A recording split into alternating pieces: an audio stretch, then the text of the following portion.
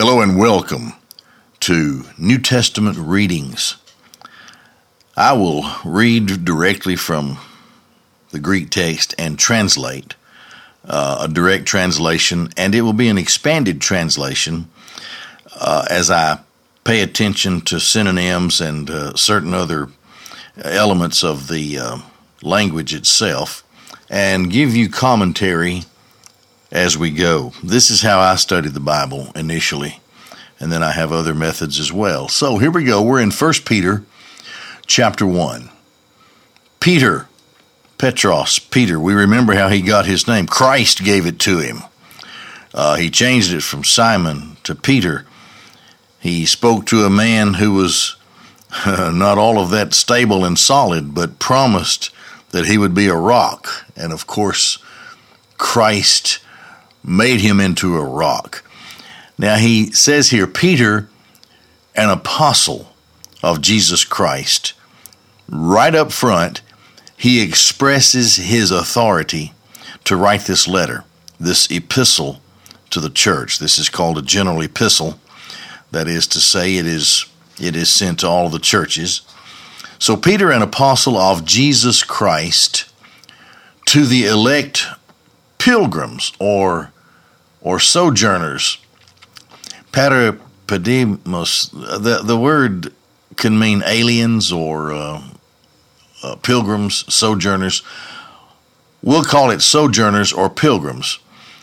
That is, they're in a place that is a place where they have to abide, but is not their place, that it is not their home, so it's like they're headed home. Let's back up to the elect, ekthetois. Now there's a word that can, for whatever reason, can inflame people, and it shouldn't, really.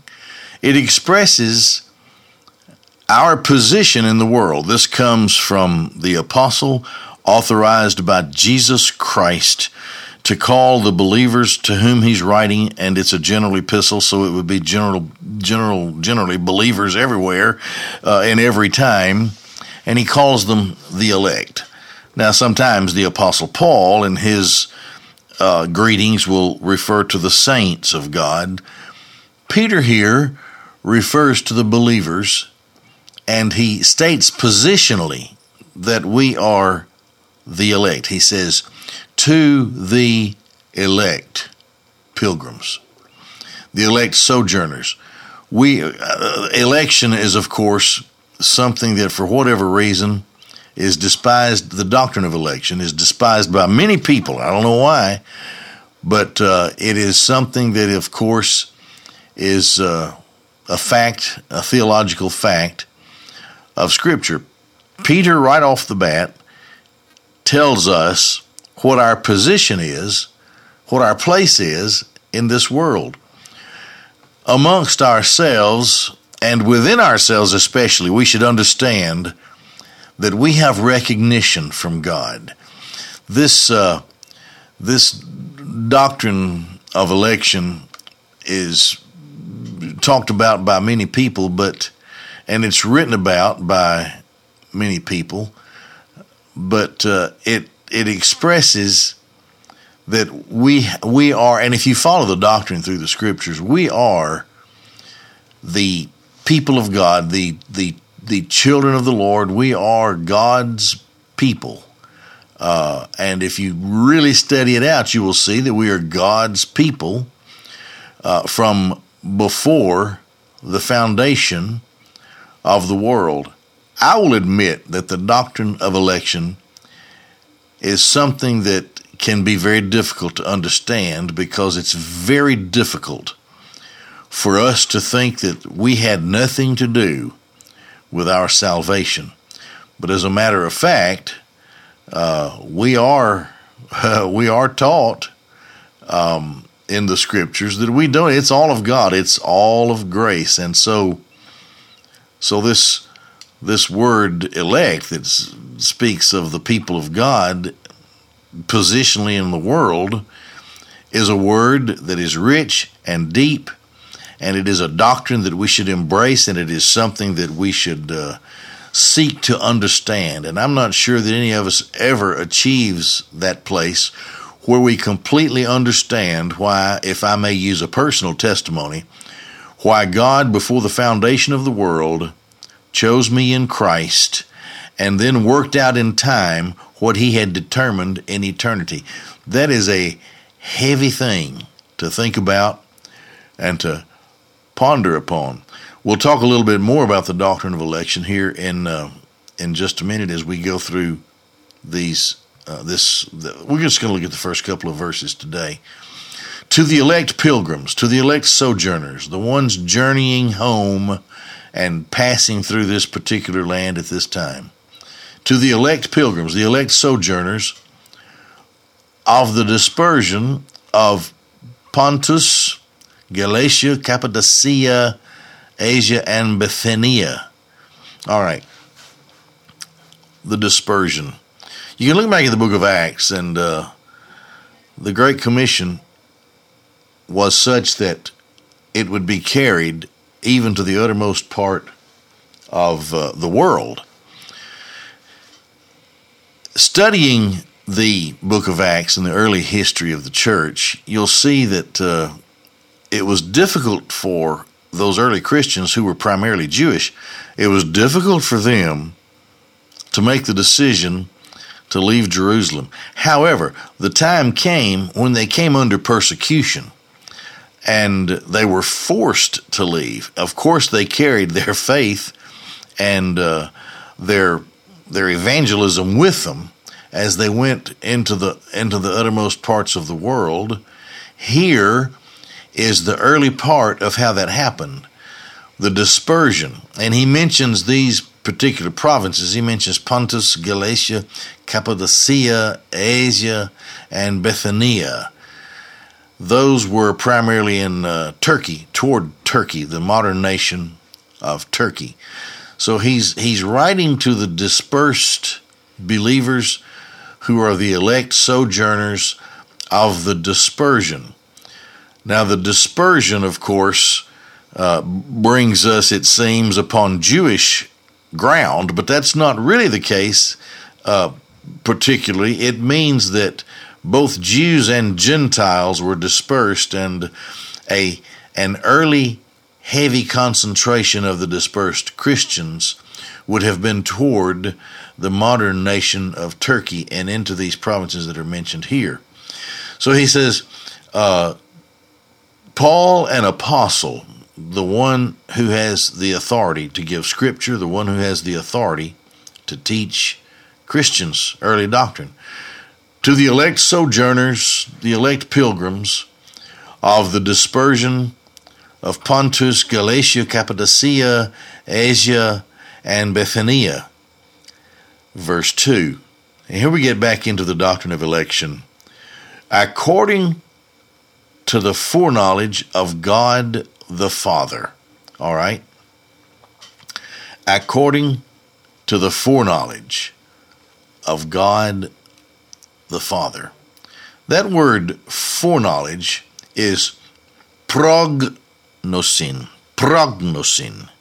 Prognosis comes from that particular word. But to speak of prognosin, it speaks simply of foreknowledge, to know something in advance, an absolute thing, to know in advance. Now, there's another word that Paul uses in Romans 8 that's translated predestination. But predestination and foreknowledge are actually two sides of the same coin, but one makes a stronger case for the absolute sovereignty of God. One leads into the other, and both of them together speak of the absolute sovereignty of God in calling out his elect, those whom he had chosen from before the foundation of the world.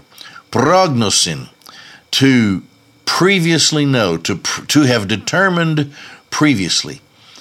Now, some people say, well, they're predestined because God can see ahead in time and he saw those who are going to come to Christ. I could almost accept that except for the word foreknowledge. And foreknowledge tells you that it was in the foreknowledge of God that God predestined his elect. Now, I can't explain all of that. I'm not God. I know this: I am commissioned to preach the gospel and to teach the Bible to everybody, everywhere, because I do not know who the elect of God are. I don't know. God knows, but I know this much. As I go along and preach and teach, along the way, there will always be some who will be saved, because we are still in the age of the church. And as long as we're in the age of the church, that means that God has not completed his work within the church. So I rejoice to know that when someone comes to Christ, I can know that God has called that person out and drawn him to himself, and I can rejoice that I was privileged to be there when God did such a thing. And God foreknew this. You cannot escape this word, prognosin. I will hasten to add that it's not something that people can understand until after this is my view, this is my opinion, until after they've been in Bible study for a while. If you want to think of college and graduate school, this is to delve deeply into the doctrine of election is more of a 600 level. It's like a PhD level course, assuming that you've already gone through and understood the lower levels of 100, 200, 300, 400, and 500 levels of learning. And now, after studying the Bible for a long period of time and thinking about it and reflecting upon your life, I believe that a Christian, a sincere Christian, a student of the Word, will get a stronger and stronger grip on the doctrine of election. It has nothing to do with granting a license to sin to people. It has nothing to do with that at all. It has to do with the sovereignty of God. There's no power within man's power to, quote, make people saved or save people. It's all an act of God. And this is where we come to, because at the end of things, it is God who is glorified in the lives of all of those who are the redeemed, the elect, because God through the ages, in time, brought to himself those whom he determined to bring to himself in eternity. And they are a gift. The church, the elect, they are a gift to his Son. This is the covenant that was made between the Father and the Son before the foundation of the world.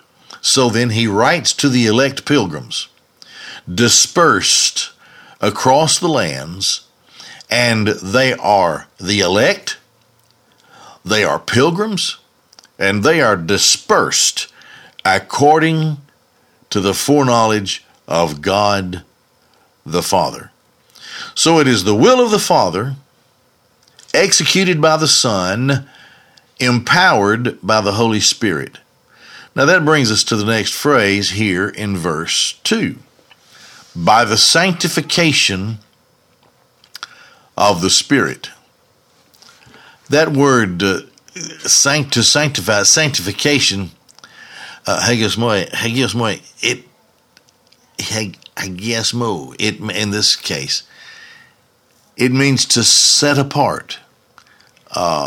It means to set apart as a holy thing, to consecrate a holy thing. I am not holy because I have set myself apart from things.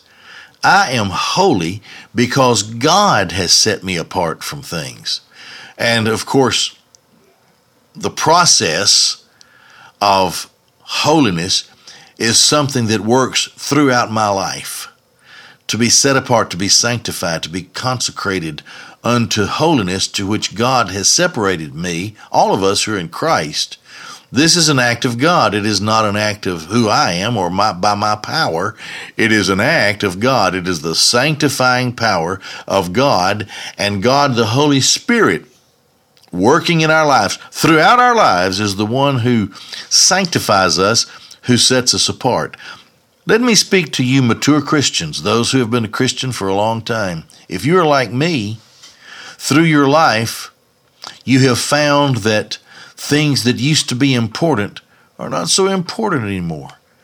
And you may be years into your Christian living before you finally are able to give up certain things in your life because they're just not part of your sanctification. This is the process of making us become holy, more and more separated to God. That is, God becomes more and more and more in our lives, and the things of this world become less and less and less. Therein is the doctrine of sanctification. The Holy Spirit who comes to, Paul writes to the Ephesians, the Holy Spirit is deposited into our lives, and there the Holy Spirit begins to, that's the presence of God. We are the temple of God. That's the presence of God in our lives. And He woos us. He teaches us. He convicts us. He compels us, all because He is sanctifying us. So by the sanctification of the Spirit, and the next phrase here in verse 2, the Greek word means to or into. Older versions may say unto. Into the obedience and sprinkling of the blood of Jesus Christ. That is so powerful. Now, okay, Peter has the authority. He is empowered as an apostle of Jesus Christ to write to the scattered Christians, the scattered believers, the pilgrims, the sojourners, the ones who are dispersed, all, of course, by the will of God, by His foreknowledge and so forth. He knows where they are. He writes specifically, so there would have been copies, I suppose, of this letter, or at least a command for this letter to be circulated among all of the Christians who are there. So we have this position in Christ, and we are the elect, and we have this position in the world. There is a place where we are put by God, by His foreknowledge, and we are there for the purpose of God. It's not a thing that should be taken lightly, that we are where we are to bloom where we are planted. And then on he says, being the elect according to the foreknowledge of God the Father, we are chosen by God. There's a quote that Warren Wiersbe, and perhaps you know him, he was a great preacher in his day, and he wrote many books. And he puts it like this when he speaks of the election of God's people, the divine election. He says, "We were chosen by the Father. This took place in the deep counsels of eternity, and we knew nothing about it until it was revealed to us in the Word of God. This election was not based on anything that we had done, because we weren't even on the scene when He chose us. Nor was it based on anything that God saw in us that we would do or be or perform. God's election was based entirely on His grace and love. We cannot explain it, but we can rejoice in it." Isn't that beautiful? That's a quote from Warren Wiersbe. God knows the beginning. He knows before the beginning. He knows the middle. He knows both sides of the middle, before and after. And then He knows the end, because it is a fact that God has chosen His people to be His people. And therefore we have this position that God has determined. We didn't determine it for ourselves. God did it. And that's an element of worship for us. That's why we praise and offer worship to our God, that He has done this for us. But then, of course, we're sanctified by the Holy Spirit. God, the Spirit, consecrates us. He is in the process of purifying us more and more every day as we are in this process of sanctification. Justification is our salvation. Sanctification is our being set apart. It's our purification.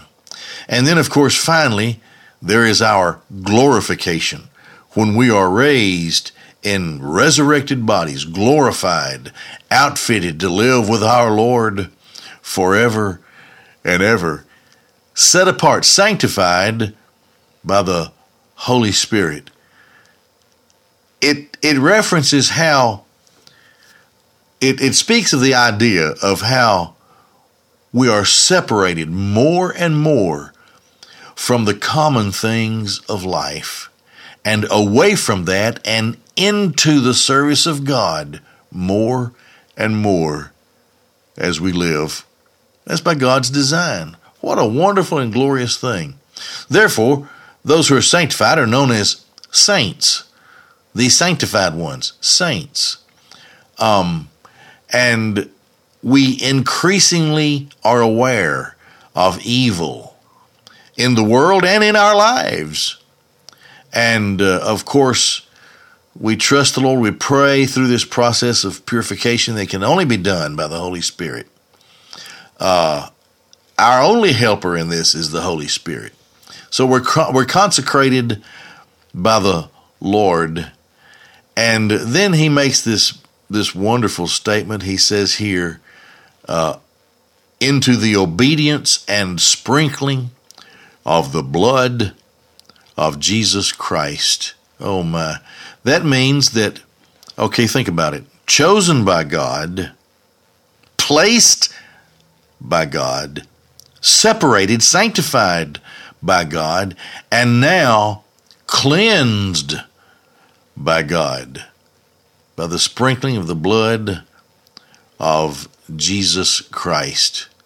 So, to be chosen, to be in the process of purification by consecration, and to know that we have been cleansed. You can see how the Father and the Son and the Holy Spirit are all at work in the election of the saint, in the sanctification of the saint, and in, of course, his particular salvation, having been cleansed by the blood of Jesus Christ. The, if you will, the Trinity at work in our salvation, in our lives.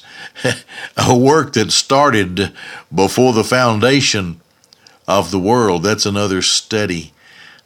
Peter only makes this fleeting reference to it as he introduces his letter, his epistle, to know that the blood of Jesus has cleansed us from all sin, and that the Holy Spirit is purifying us and consecrating us to make us holy in our lives, all because the Father has chosen us in the Son before the foundation of the world. What a beautiful and wonderful thought. You know, the sprinkling of blood was a picture of Old Testament sacrifice. The priest would take the blood of the sacrifice. He would sprinkle the mercy seat, and then later sprinkle the people of God in the time of atonement. And it was the sprinkling of blood was a symbol of cleansing. It was a sign that the people had been set apart to the service of God. It was an act of obedience to God. And it's because of that sprinkling of the blood of Jesus, I tell you, that we are saved and that we have been sealed and secured in Christ, because his blood has done for us what nothing else can do. So here we are, finally, grace to you and peace be multiplied. Wasn't that great? Grace and peace be multiplied. Be multiplied. That's what we need so much in our lives. First of all, let me take the word grace. Grace to you be multiplied. Grace is not addition, it is multiplication. As we go along in our lives, the more we realize everything is of the grace of God. More and more we come to realize it was all of God's grace and it was none of me. So this is grace being multiplied. I know more about how gracious God has been in my life today than I knew 20 years ago. And I'm telling you, I was saved as a boy 10 years old.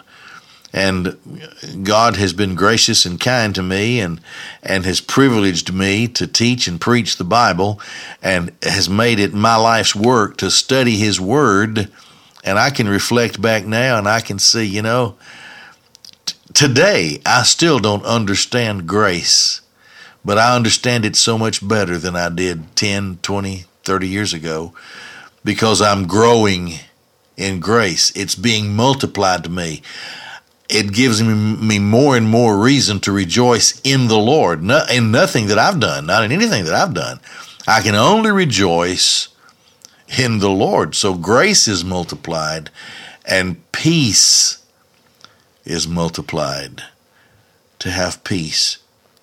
To know that death has no hold on me. And to think of the sovereignty of God. I can walk in this life and I can be in the midst of troublesome times and distress of nations with perplexity, as the King James, I think, refers to it. Difficult times, and I've faced them. I've faced all kinds of difficult times in my life. I've faced financial hardship. I have faced spiritual hardship. I've faced hardship within the churches where I've pastored. But God gave me peace. The peace that passes all understanding, Paul would write to the Philippians. So it is God's gift, the gift of peace. It brings rest. It brings ease and security in life. It is a peace that is a calm that comes after any storm or battle that I may have ever engaged in my life. There's always peace. The weeping, it lasts for the night, but the joy always comes in the morning. The peace that God gives to us. Well, we've covered the first couple of verses in our New Testament reading of 1 Peter chapter 1, verses 1 and 2, an expanded translation, and some personal commentary that I make along the way as we read. So thank you for listening and for studying this part of the Bible with me, and may God's blessings be on you.